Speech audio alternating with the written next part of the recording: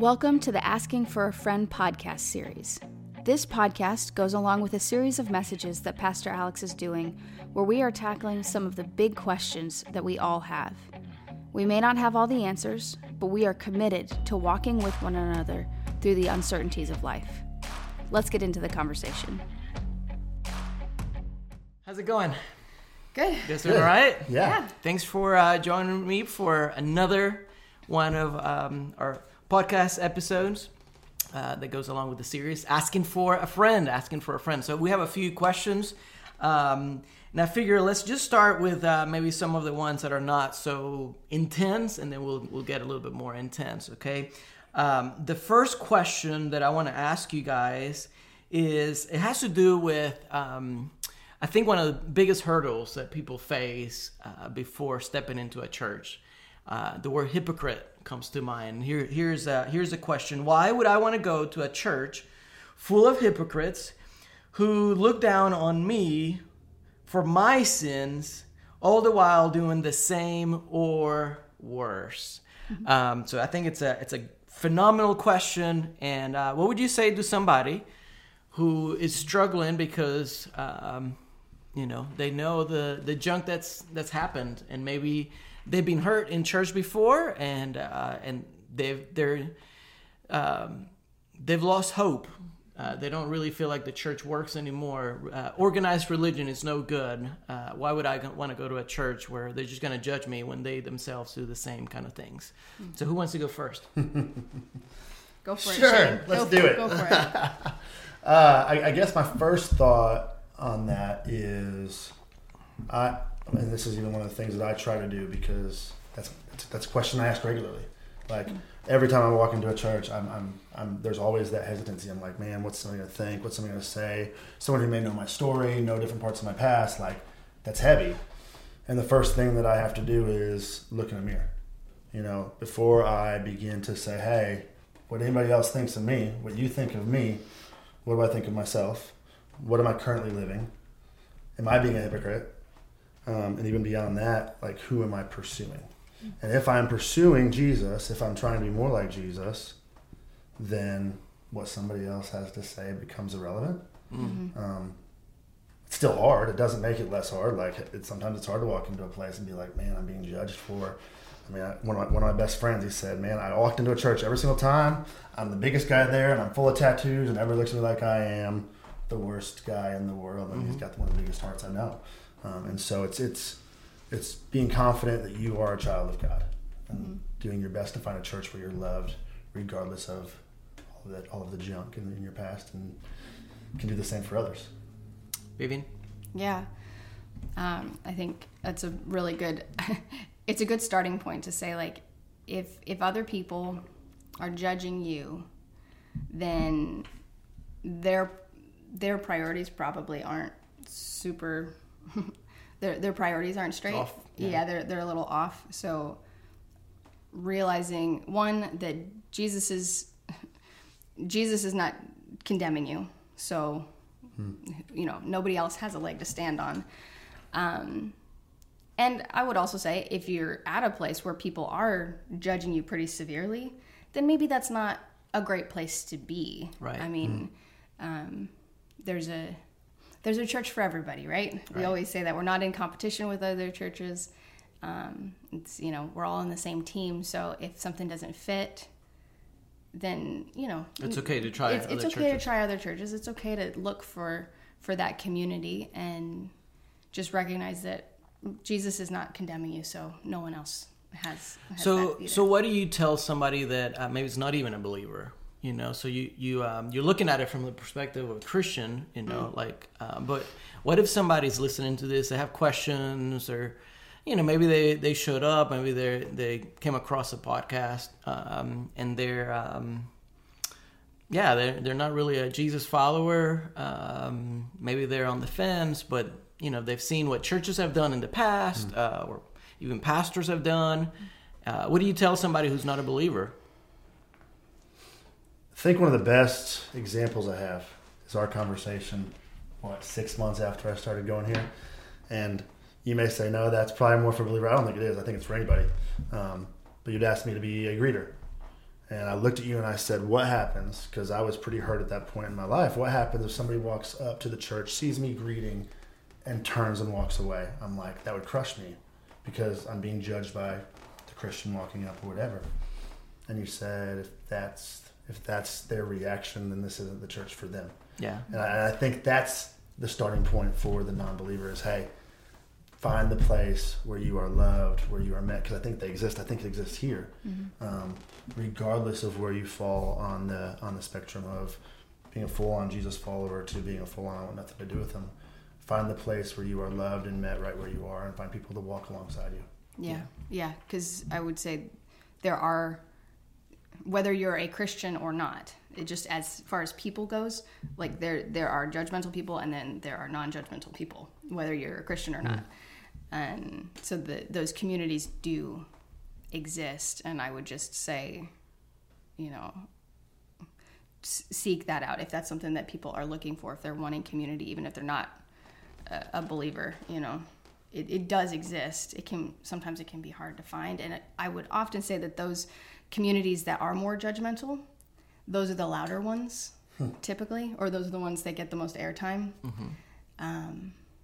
You say this, I want to be known for what I'm for, not for what I'm against. And a lot of times that negative, what I'm against, that's what ends up being really loud. So let's get real. Okay.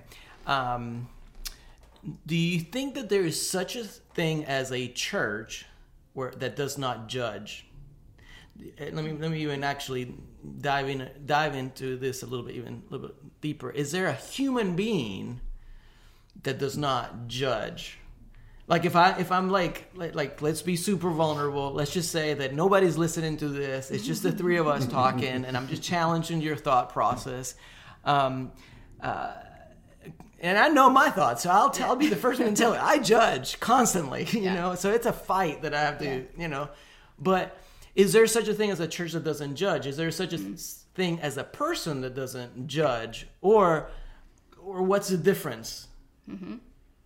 Shane? Well, I don't judge, so I don't know. You've got this figured out. Okay, fine. No, I would say my natural tendency is to be judgmental, because you only know what's in your own brain and your own thoughts, right? So you see somebody do something that you wouldn't do, and you're like, what are you doing? That's crazy. That's don't be stupid. Like, right. It's very, very easy to be judgmental. I think it's what you do with it. Right. And do other people know that you're being judgmental? And are you giving that to Jesus? And are you saying, like, okay, I may not agree with this, I may not understand, but I'm still going to love you anyways? Like, it's kind of what you do with it. I don't know. That's my... No, that's good. That's good. But, yeah. You say you don't judge, Shane. That was the joke. But I know you, and that's the problem. That's the... I know you judge religious people. Yeah. Oh yeah.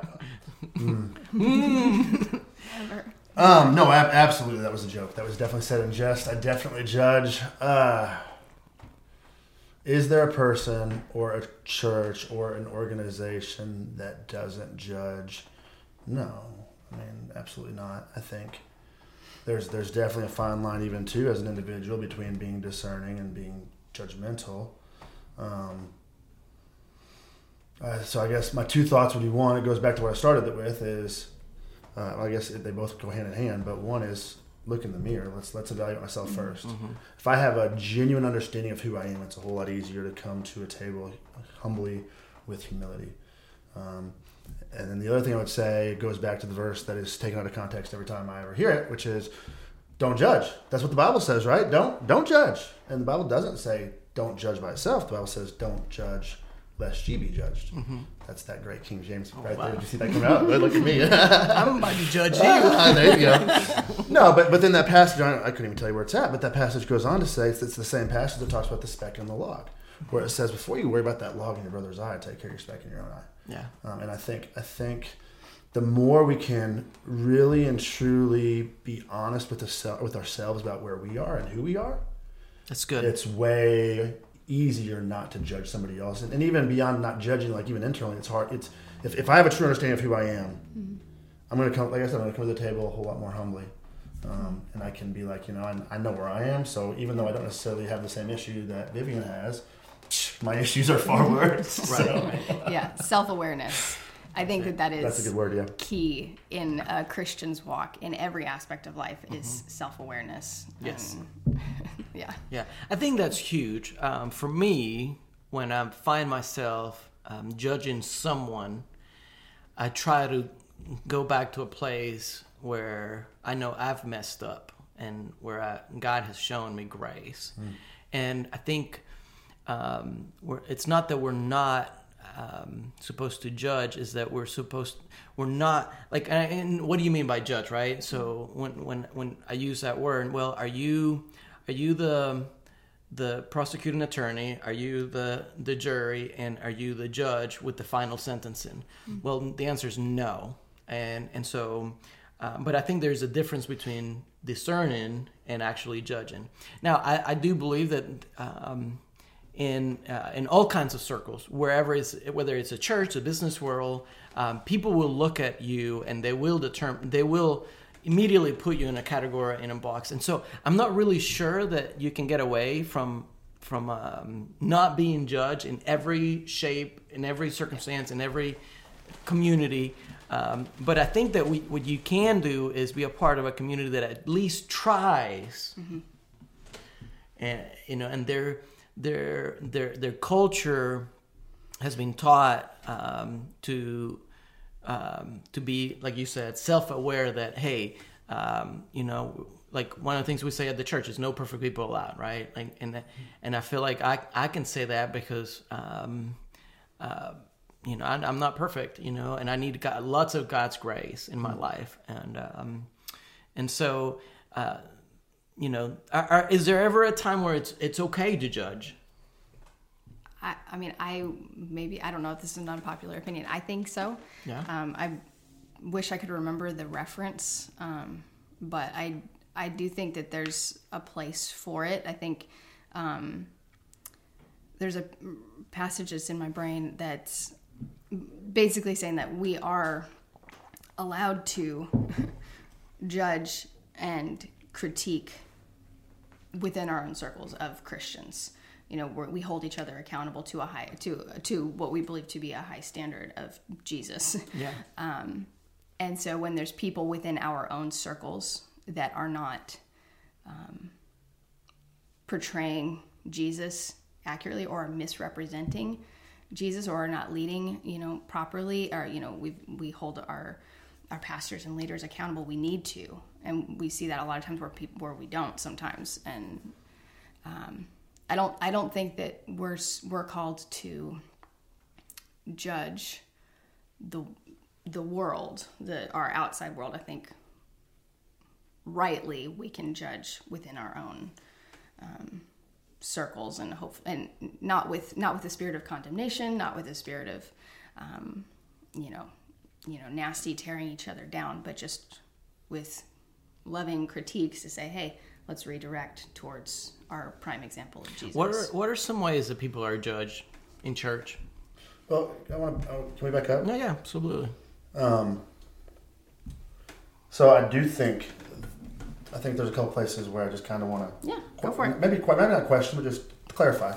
I think there are some places in the world that we have to judge, but I think defining what judge means, it really is, hey, here's the standard, and here if you're on this side of the standard versus this side, and all of those things. And I think one of those places as a dad is, if I'm going to do my best, I'm going to judge, if you will, my children and keep them separated from someone who may be on. Yeah, you don't, like, you take your kids to a birthday party and, let's say they're, she's a 5-year-old, 6-year-old, and you take her there, or even, let's say 10-year-old. I think that'll fit the analogy a little bit better. And if it's an environment that's not good, you want to judge that, or dropping them off at daycare or something like that. And that's why I said defining the word judge, right? Mm-hmm. Where it's not only are you putting the person on trial, not only are you the prosecuting attorney, not only are you the the jury, but you're also the judge, and you give the final sentence. And I think that's up to God. I don't think that we ever give a sentence. I don't, regardless.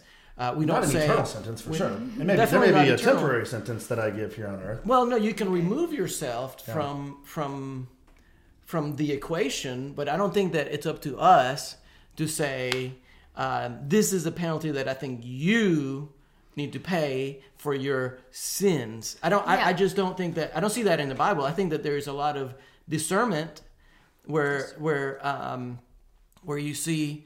I mean, if it's blatant sin and it's hurting other people, you want to keep people's. I mean, if it's within the context of a church, you want to keep things safe. But I don't see, in my opinion, I don't see where it's our job to give the final sentence to somebody. Yeah, I think this is where I think the government can do that. But I don't know, just a thought. No, I think what you're maybe I'm off. You're differentiating between is like I think. I would call what you're talking about discernment, like discerning what is a wise situation and what is smart and what is, but like, I would say like, okay, I'm not going to hold the world as it were to this, the same standard that I hold other believers to, or even like judging people for their past or for their, for their mistakes and stuff like that. I think that's the difference between the eternal consequence and the eternal sentence, which is, it is not for me to say whether or not you are going to heaven. That is only for God to do. However, on a temporary sentence, like take for instance, an individual has been guilty of financial crimes, white-collar crimes, if you will. Their temporary sentence that I would put on is I'm not going to hire them to be a bank teller. But that doesn't mean my sentence is that I'm not going to interact. I mean, I'm still going to love them. I'm still going to meet them where they are. But I think we have to put, it's a conversation that I feel like goes real deep, real fast. When it comes to legalities, and there are some things in our past that keep us from doing things in our present and in the future here on earth that somebody is sentencing, but it all comes down to what that standard is. And so without even going down that road, to go back to the other thing that you mentioned was amongst believers, there's a judgment that we have to have toward our pastors or our leaders in the church. Like, there's a set standard in the Bible, but yet again, there's a difference between the set standard of here's the qualifications to be a pastor and the standard of here's the qualifications to be a believer.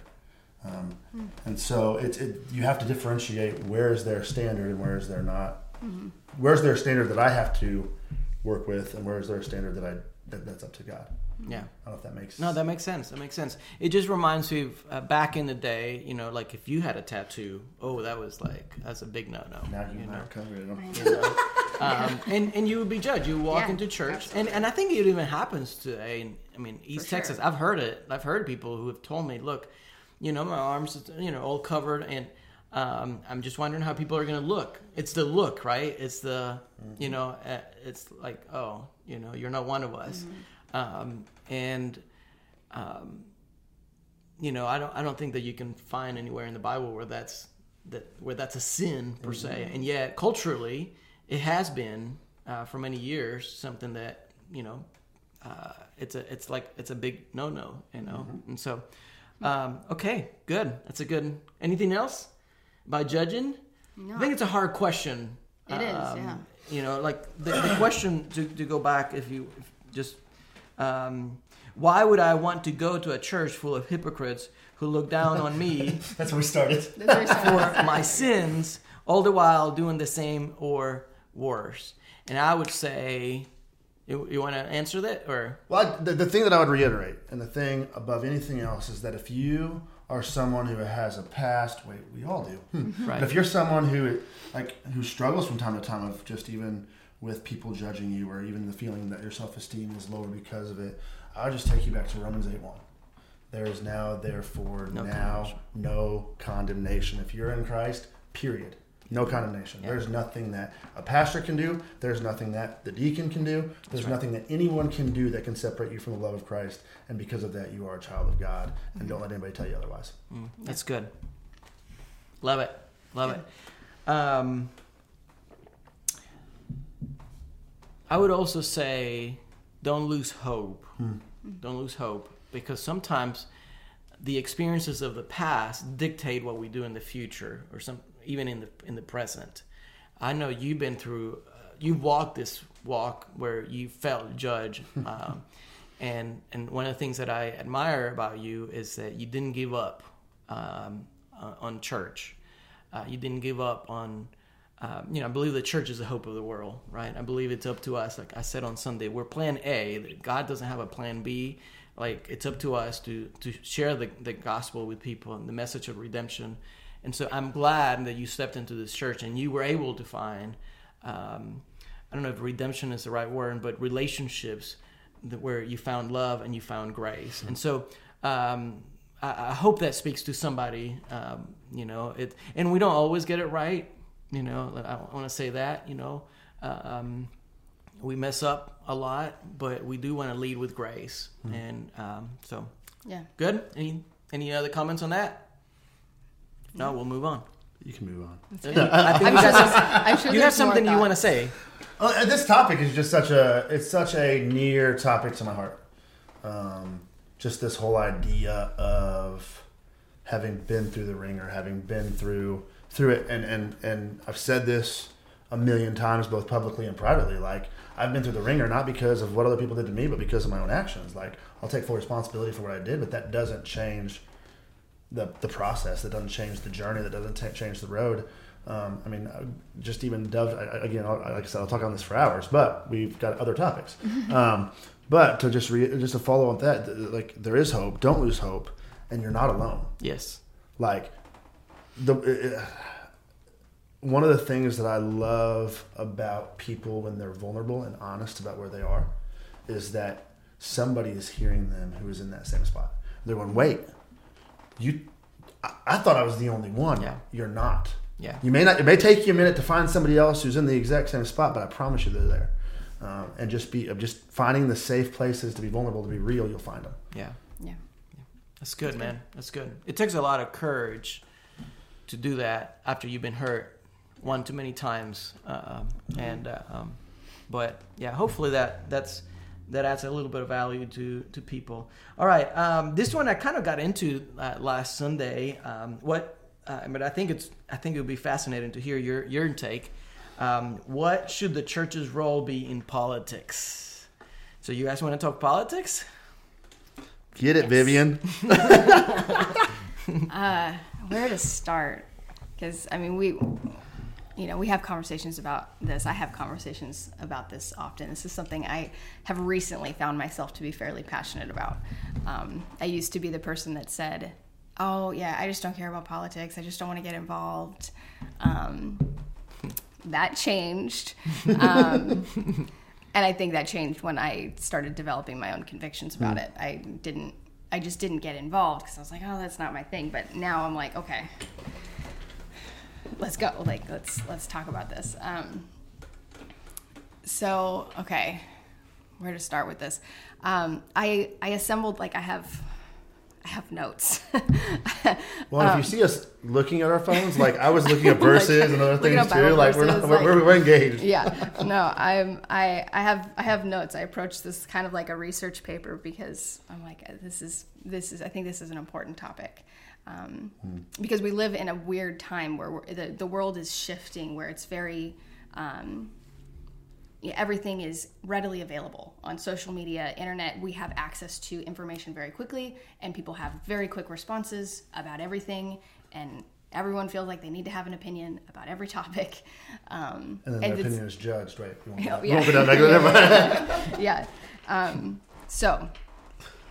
I have like some facts, some statistics. Go for it. That I want to say, and then we can maybe discuss it. So this is research that was taken from Pew Research. So it's nonpartisan. It's not, they're not either way. as far as politics go. But so the first statistic or fact is that the United States is the most Christian advanced democracy in the world.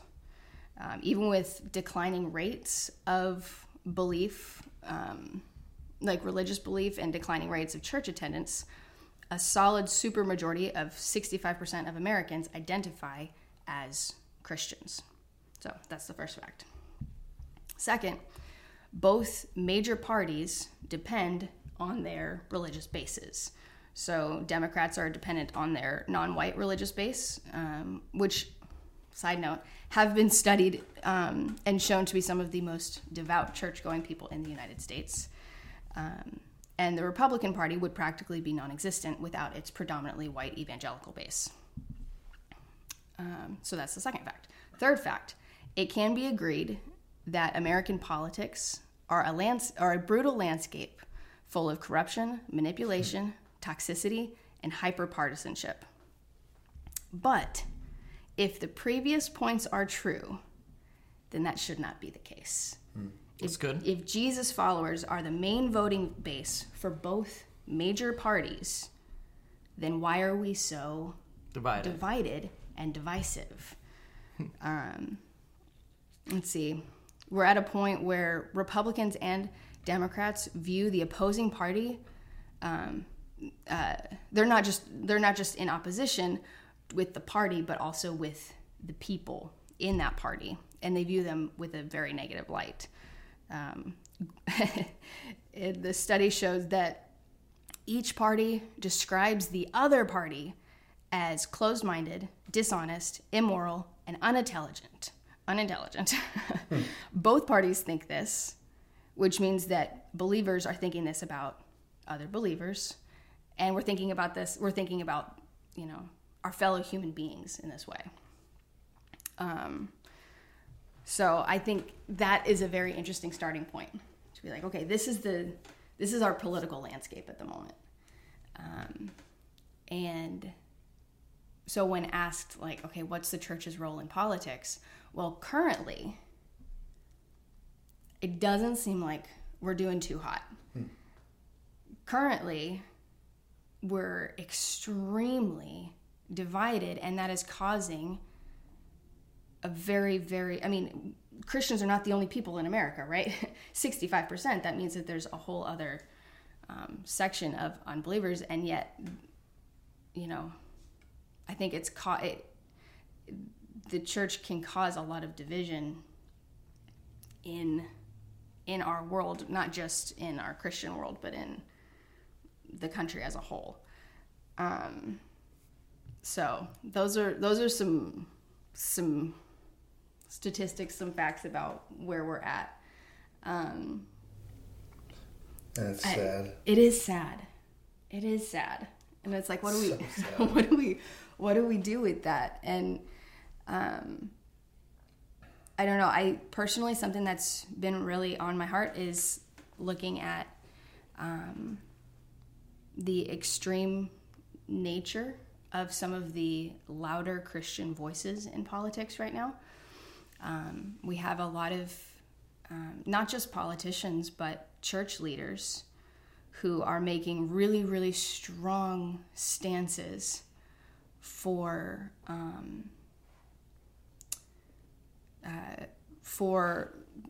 at this point, they're the ones that I would be specifically wanting to draw attention to would be there's some really strong conservative voices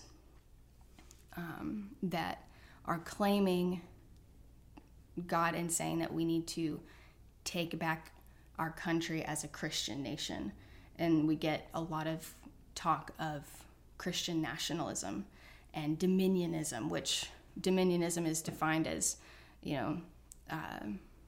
this belief system that Christians are called by God to take dominion over all aspects of society. So politics, education, entertainment, the business world. I think there's I think there's a thing. It's like seven mountains of dominion or so. I can't remember exactly what it's called, but I am of the belief that that is not biblical. The idea of Christians needing to come in and dominate every single portion of society. I look at Jesus and I'm like, he didn't do that. He didn't come in and try to... They wanted to make him king. They wanted to... Exactly. They wanted to make him king. They wanted him to become... It would have been so easy. They wanted him to become the empire. Imagine if somebody existed today that had the power that Jesus had to heal, from a distance, Yeah. right? I mean, it wouldn't be believed because somebody on social media would disprove it. Somebody would, right? Yeah. But, I mean, Shane, any thoughts? So many. So many. I guess my first statement is just of those things and other things that you are saying, like that research is good. I'm listening to those facts for the first time, going, wow, that's staggering. I think my first thought even goes back to what you were discussing yesterday, which was on Sunday when you were talking about this, which was our response needs to be to pray, which I think is foundational. Like, I need to be praying more. I need to be seeking God more. I need to be, even as they say there after Solomon built the temple. I mean, God says, if my people who are called will humble themselves and pray, I'll heal their land. I mean, that's got to be the foundation. But then I think the thing that is so interesting, and this has been my process for a few weeks now, not just on politics, but in general. But if 65% of the American people are Christians, why is there so much disunity and division? And the more that I think on that, it goes back even to the Patriot days when we first took over America. And I mean, I remember in history class talking about propaganda, and really and truly, it's what it is. I mean, we have so much information that we have to choose what to believe. And so you've got right wing, left wing, middle, moderate, fill in the blank. I mean, there's so much information, but it goes back to, as a Christian, what should be my foundation? Well, I should be praying, asking God to reveal what is right and what is wrong. Well, He's revealed that to us in His Word, where He doesn't necessarily say specifically answers to all things, but He does give us general rules to approach them. But the thing that I go back to, and I made this comment with my small group a few weeks back, and basically it is that we live in a time where theology and biblical information is more at our disposal than any other time in history. But we also live in a time where we know so much less about what God has to say in His Word. And so if we don't have the foundation of seeking God and the foundation of knowing who God is, then we hear information and I go, ooh, that sounds good. Like, that fits with my already preconceived notions of the world. I like it. It's true. Exactly. And if I don't have a foundational base to start with, then what I hear that sounds good is going to be the thing. And then, I mean, I'm from Michigan, and I've been back and forth a bunch this year. The culture in Texas looks very different than the culture in Michigan. Well, everybody around me in Texas is a specific way. So I need to be that way too. My neighbor is this way. I'm this way. We're all this way. And so then it becomes a cultural, I am this way because the people that I'm around are this way, instead of having that foundation. So let me ask you a question. Do you think that the division that exists today, is it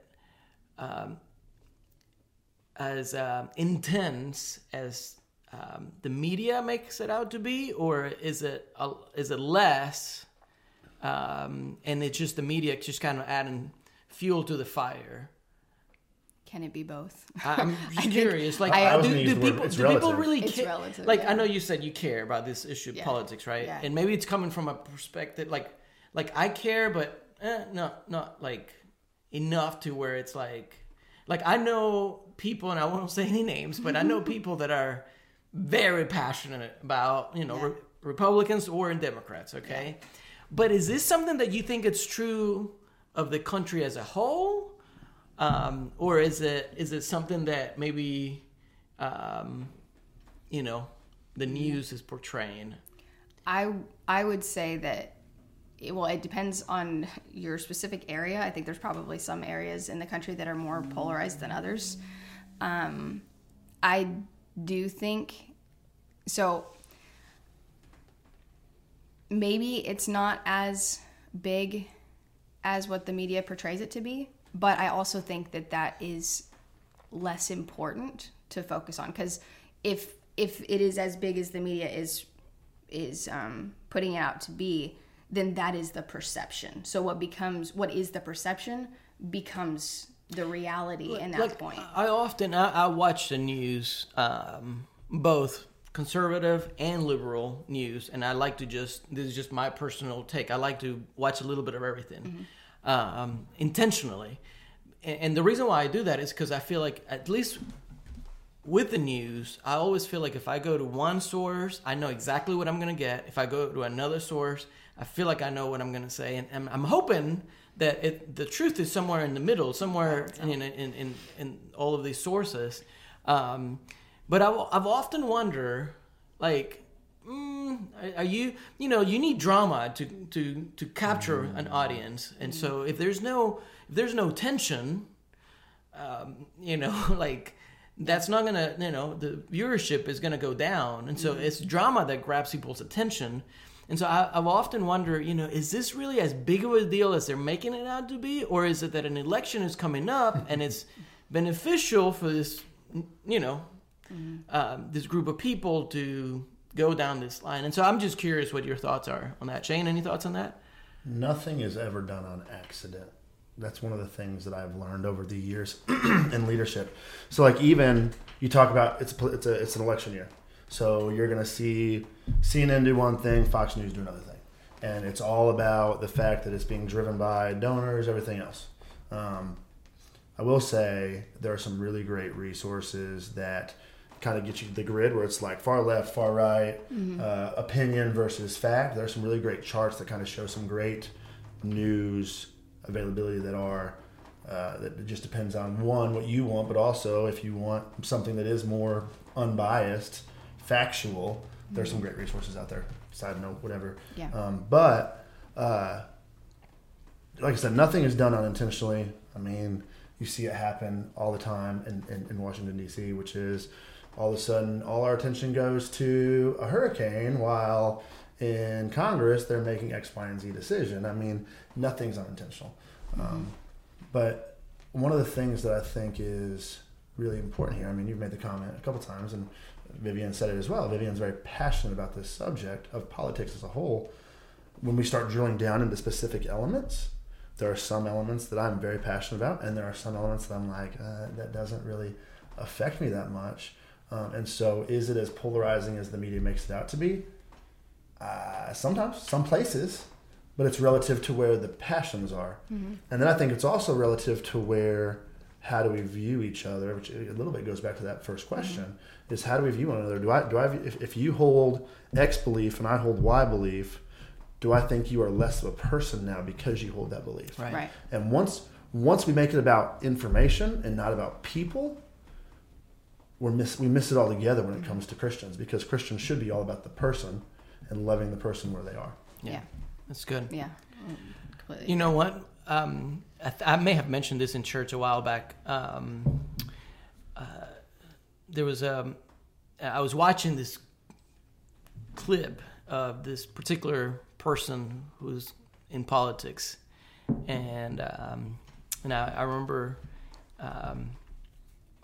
immediately making fun of the mistakes that they were making. In fact, I watched one last night on YouTube, and it just popped up, and it was like one clip after the next of all the mistakes that they had made. And didn't happen last night, but I remember a few months ago, I remember saying, oh my goodness, how can this person be in such a position, And immediately after I said that, and this is the reason why I preached on this last Sunday, immediately I felt like God said, your job is not to make fun of them, but to pray for them. Mm-hmm. And so along those lines, is there anything else that the church can do, and as it relates to this topic of politics, other than prayer? And I mentioned prayer, and that my main focus was that on Sunday. But are there any other things that you think is there ever a place where you can speak up? Is there ever a place where you can be strong? Is there ever a place where, and how much is too much? Mm-hmm. So any thoughts on that? And what can we, as a church, what can we do in politics? Yeah. And I'm going to follow that up with this. I'm just curious. What should a pastor's role be? Okay, so we'll do those two. Yeah.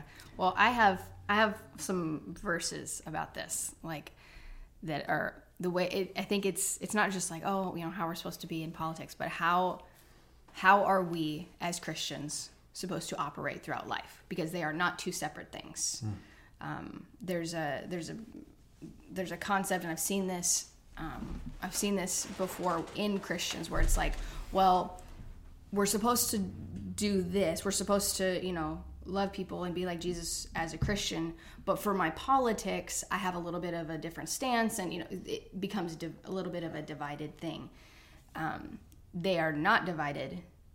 The way that we operate in politics needs to be how we're supposed to operate in life, and in my estimation, in my opinion. And if you have to separate them, then there's probably a problem. There's probably a problem. There's probably something that you're trying to justify with your political party. Like, I found this in myself of like, okay, well, my political party tends to believe more like this, so I guess it's like, no, I might vote a specific way, but I'm gonna still hold the people that I vote for accountable to, to the things that I think are, right. And so some verses, let's see, 1 Peter chapter 2, verse 12 says, "Live such good lives among the pagans that, though they accuse you of doing wrong, they may see your good deeds and glorify God on the day he visits us." That's a good one. Mm-hmm. "Live as free people, but do not use your freedom as a cover-up for evil. Live as God's servants. Show proper respect to everyone. Love the family of believers. Fear God, and honor the emperor." Looking at Daniel in the Old Testament as... Can I interrupt you real quick? You mentioned that word honor, and that's something that I really, since I come to LifePoint, something that's really deep with the culture that I want to build in this church, and it's that we're a generation of honor. And I think you can honor a position that somebody has. Yes. And not necessarily agree with that person, not necessarily think that they're even the best person for the job. Could you read that one more time? Yes. Let's see. "Show proper respect to everyone. Love the family of believers. Fear God, and honor the emperor." And honor the emperor. How do you honor somebody that you don't agree with on some of the decisions that they're making? Well, I think that there's we do need to hold our leaders accountable for things.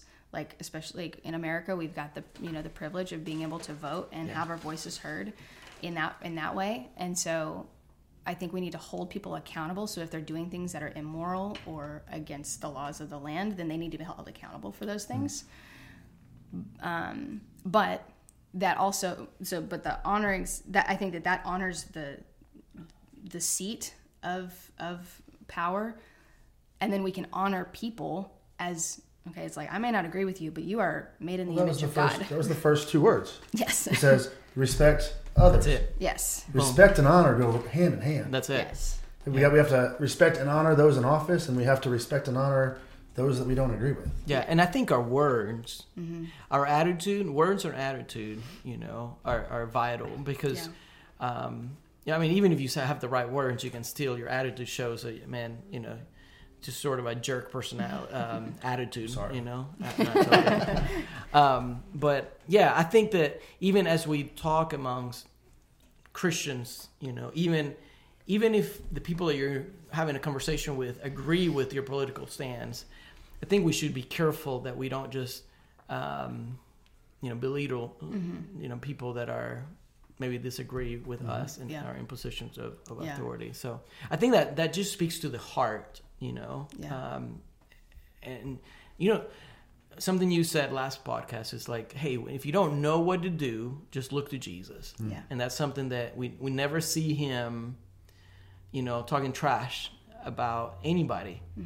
Even at the moment when he was being crucified, he could have said so many things about Pilate, how he didn't have a spine, and he was like, you know, he had no courage. And but in that moment, I mean, the words that he spoke.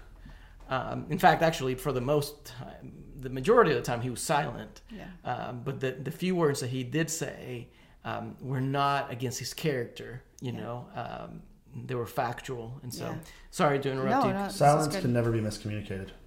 Yeah. So even in those moments when we're heated and we disagree, silence can never be taken to where I wanted to rip you all down, but instead being quiet. I mean, that's one of the things Jesus was so good at. Yeah. Is just being silent. Just being silent. Yeah. Taking That's a minute. good. I think an example of someone in the Bible rising in political power would be somebody like Daniel. So you look at Daniel, you preached a message on Daniel a while back, and you look at his life. He rose to power, not by lying or cheating the system, not by using and abusing others. Yeah, or pulling people down. Down. As you're climbing up the ladder. What he did, he saw a need, and he filled that need through the gifts that God gave him. Yeah. And that's it. That's good. And Say so that again? the last part, He saw a need and he saw a need, he filled that need using the gifts that God gave him. that's really good. That's good. That it's like, okay, I mean, if we, I was going to say politicians, but I'm going to include myself in this equation because I think it's a humanity equation here. If we could do that, rather than name calling and picking nicknames and shaming people, I think we've gotten to such a place in politics that if you're not coming up with a nickname, if you're not coming up with a way to shame the other person, then you're missing out, you know. And I wish and I pray that we would have a leader that would rise to the occasion and really lead with integrity and by example. And I think it would probably be the biggest testament to Christianity. It would be the biggest thing, you know, if you can find a leader who's a hard worker, who has integrity, you know, we're never going to agree 100% with anybody, right? But that's what I would look for. Yeah, absolutely. I completely agree. And I think as Christians, if we're looking for self-advancement, the advancement of our own status, that's a huge red flag. A huge red flag. Like if we are striving to be in control so that people can't control us, that is a huge danger. I heard there was an interview that was done by I think it was a Politico magazine, I think is what it's called. But the head of he was affiliated with Focus on the Family. So that's a Christian organization started by James Dobson, you know, all that. He said, this was surrounding the election of Trump. And he said, Christians are tired of being kicked around by the left. And so he said, I think we're glad that somebody on the playground is willing to punch the bully. The interviewer said, what happened to turning the other cheek? He says, you know, you only have two cheeks. And then he says, Christianity is not all about being a welcome mat that people can stomp their feet on.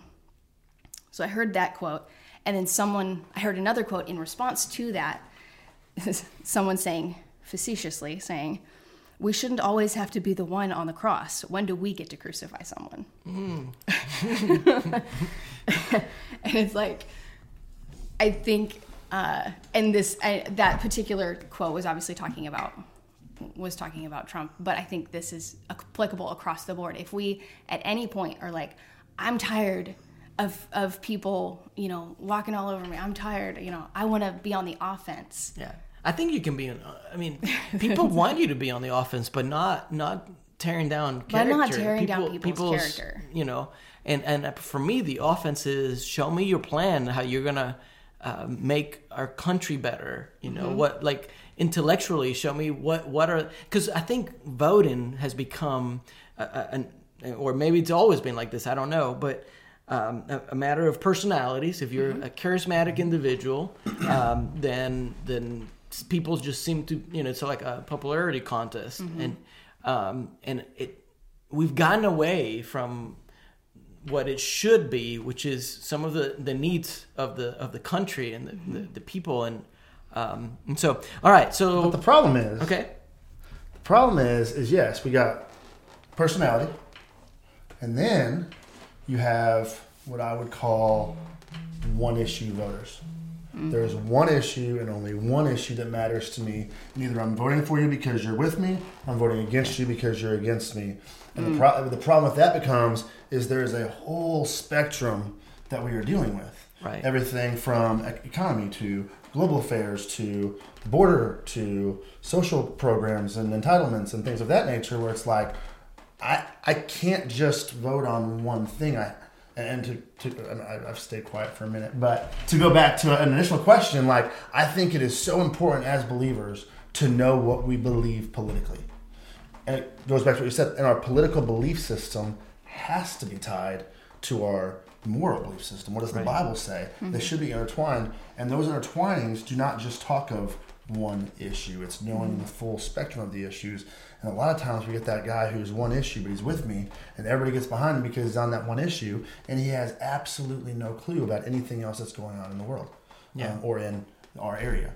I like what you said. No, do a little bit of research, find out a little bit more than one issue, and that doesn't mean that we're all going to come to the same conclusions either. Because as we said earlier, we have this is something I'm really passionate about, but there are other people who are not, and that's okay. That doesn't make me worse or better than them. This is just something I'm passionate about, and I think that is applicable in politics. There are things politically that are influential to me, and I'm very passionate about that. So I'm going to fight for those things. Just because someone else isn't passionate about that specific thing, it's good. Yeah. There's diversity in what people are passionate about. It's like, Daniel, he rose to power and it filled a need with the gifts that God gave him. So It's like, I have a specific perspective on some things that I'm passionate about, and you have things that you're passionate about. And so theoretically, as a functioning body, the body of Christ, right, we have different purposes, and hopefully we can work together, even if that means that we fall on different sides of the political aisle. That doesn't necessarily have to matter when we're working towards a common goal of loving each other and taking care of each other. And maybe our ways of doing it is different, but that's okay, because it means that more will be covered. Yeah. Rather than focusing on one specific way to do it. Are there specific political ideas that as believers we should be unified on? Ask the question again. Are there? So we've asked the question, should Christians be loud when it comes to political issues? We've also made the statement that you can be a Christian and hold different views, and that's okay, and we should love one another. But are there political ideas that we should be unified as believers? I think I'm sure there are. But then they can be subjective too, right? So I'll give you my opinion. It's a hard question. But no, it's a phenomenal question. But what I have to understand is that these are mine, and they may not be yours. Yeah. And so, you're going to talk about marriage, what the definition of marriage. You can talk about the whole idea with abortion. I think that's pretty hot right now. You can talk about the role of government. How much power should they have? And so I think what the challenge is, where the communications break down and we begin to yell at each other and we begin to attack each other. I think that's where we lose. We all lose. Nobody wins. Mm-hmm. So I have a thought about that. So a verse that comes to mind, and I completely agree with you. It's very subjective as to I do think that there's some things that Christians need to be unified on, but I don't know if other people agree with me. Right. So we need to be unified, but I don't know about what. So in James 2, verse 15 and 16, it says, "Suppose a brother or sister is without clothes and daily food.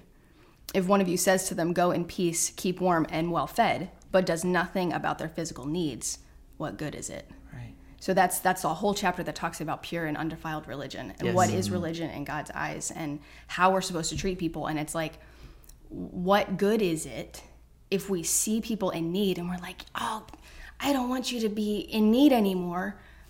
Thoughts and prayers. Yeah.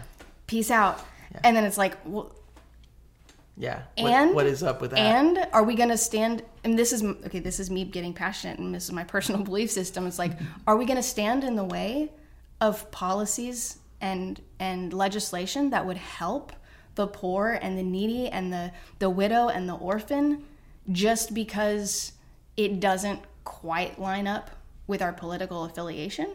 Right. Like that's what ended up getting me very passionate about politics in the first place. It's like, oh yeah, I want people to be taken care of, but if I have to vote this way, because if I don't vote, if I vote a different way, then that's, So I don't know. So a challenging question would be, is that the role of the government, right? Sure. Because I feel like that's where my brain was going. That's the next question. Where I would come in and say, well, if the church was doing what it should be doing. Is the church doing it? 65% of Americans are Christians. Are we doing what we're supposed to be doing? Right. And so we have the most intense poverty level in a developed country, right, in the world. Like the percentage of children in our country that go hungry every single day is astronomically higher than it should be for a country of our developed status. And so it's like, okay, the church, in an ideal world, 100% the church should be doing this. But the church is not doing this. Right. The church is answering the questions that nobody is asking. There you go. That's it. Boom. And so then what do we do as individuals? I'm not a pastor. I mean, I work at a church. But what do I do as an individual? I can't reach everybody in my community. I can't feed every person or take care of everyone. But I can check a box on a ballot to potentially put leaders in charge that could help with that. So, I mean, I don't know that there's a right or wrong answer. I would love it if the church would step up and do more. I think it's a matter of heart. And again, I'm trying to wrap it up, but we can go another hour. We can go another hour on this one, but I think it's a matter of heart. I think we can talk about, is this the government's role or not? And then we can also talk about, so when somebody's in need, what is the proper way to love them and to help them, and you read that verse in James, right? Yes. But you can go to Acts where Peter walks up to the temple and there's a beggar and Peter says, "I don't have any money for you, but what I do have, I give you," and he prays for him. Yeah.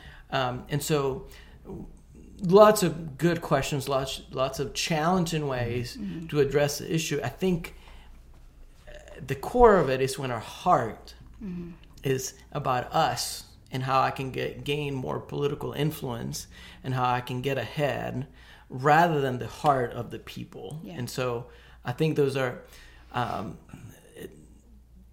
there's so many different ways to achieve the same thing. And yet if we lose heart, for the people, I think that that's when we get in trouble. Last question. which I asked earlier. What role should I play as a pastor? So how much is You're too going much? to tell me how to vote, right? Right from the stage, I tell can, me how to vote. if you want me to. You know, I don't recommend that. so I don't. I'm more than glad to do that. You know, I've told you more than just voted. Alex is not afraid to tell me anything, but that's in private. Yeah. How much is too much for a pastor? Shortly after I moved to Texas, 2007, going to 2008, I think it was the McCain and Obama election, the first time Obama won. The very first Sunday I went to church, I was told who to vote for from the stage. There were a group of 12 of us that were working. So this is a real thing. You brought this up recently. Yeah. I think, was it the last podcast or was that somewhere else? You mentioned it to me. I'm like, I'm so that. It was a private conversation that we had a couple months ago. Yeah. I'm just blown away that you're telling the same story that Vivian just told me. Of the 12 people who worked for a Christian organization from all over the world that visited that church that Sunday, I think 2 ever went back ever again. Mm-hmm. You say that again? Of the 12 people who visited that church, we were in a group. There were 12, okay. I got There you. were 12 of us. We all worked for the same organization. We had all just moved to East Texas. I think maybe 2 of us were familiar with the area. The rest of us were from all over the country. 2 of them went back. Of the 12 of us, 10 of us said, no, this is not where I want to be. I think 2, I've never visited the church again. Yeah. Now, granted, I know people who go there. I know people who are on staff there. I know Yeah. their hearts. And I'm like, man, I know their hearts. But to me, So what you're saying is I shouldn't mention names. I shouldn't tell you who to vote for. I do not believe it is my pastor's responsibility to tell me who to vote for. I think it's my pastor's responsibility to teach me who God is and the thoughts of who God is, going to the love conversation of how are we loving the poor, the orphan, the widow. Right. If I am being taught at church by my church leaders what the Bible says, then 2 things are happening. One, the church is doing what it's supposed to do. Yeah. And so maybe that question of is it the government's responsibility might go away. That's a whole nother topic. Yeah. But then the other thing is that as individuals, we know, we have information. I can then go to the voting booth knowing this is the truth of what God has to say, whether it be the places that are gray or the places that are black and white, whether it be the places that even in the Bible we can disagree on topics, or the places where God's very clear, do not commit murder. Yeah. I can go to the voting box with this foundation and say, okay, because of this foundation, this is who I want to get behind to see our country move forward. Yeah. It's good. Yeah, I would say a pastor's job is not to tell people how they're supposed to think. It's to equip That's good. people. I like that. It's to equip people to think Yeah. and to process and to look at things critically and to understand God's heart. Yes. And so, That's really good, Vivian. Some of the best seminary teachers that I had would give us, 3, 4, 5 different views on a particular theology or in doctrine. And they would say, okay, these group of people, here's what they believe. This group of people, here's what throughout history, this is what people have believed. Yes. In this culture, this is what. And then at the end, he would basically say, hey, my lean is towards this. But at the end of the day, he always left it up to us. And I really enjoy those teachers because there was freedom, Yes. And Yes. so I love that you mentioned that. That's good. Yeah. All right, last word. Any last words? I think the verse 1 Corinthians 13 verse. Did you read my notes? I'm so sorry. I didn't mean to jump in there, but so 8. I think it's verses 8 through 13 approximately. It's like, where there are prophecies, they will cease. Where there are tongues, they will be stilled. Where there is knowledge, it will pass away. And now these 3 remain: faith, hope, and love. But the greatest of these is love. So when talking about government or anything in life, what is the law of God's kingdom? Love. That's it. Everything else will pass away. Love will not. Remain. Yes. This is one of the things that I've been learning, going hand in hand with that knowing God and all of those things over the last few months, has been one of the most eye-opening things to me. I don't know why. maybe everybody listening goes, yeah, of course, Shane. But 1 Corinthians 13, where do you hear it? Weddings. So 1 Corinthians 13 is talking about love between a husband and a wife and a marriage and all these things. And there is a lot of validity to that, because the definition of love that comes in 1 Corinthians 13, love is patient and kind, doesn't boast, doesn't envy, all those things are things that should be in a marriage relationship.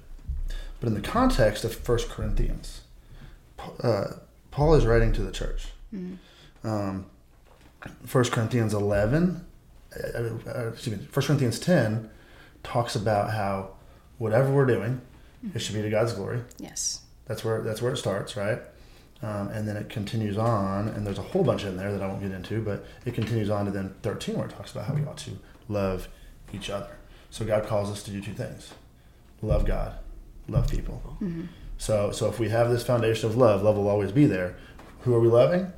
I think it's our primary responsibility to love God and know God and have an understanding of who He is, so that we can love people. Mm-hmm. And that the way that we love people is the way that He loved us. And greater love has no one than this, and He laid down His life for His friends. I mean, when it comes to this whole idea of politics, how many people are laying down their life for the friends that are around them? Like, let's love one another with that sacrificial love, even as we know more about who God is and what He's called us to. Yeah, and the mission is the same. We've talked about this.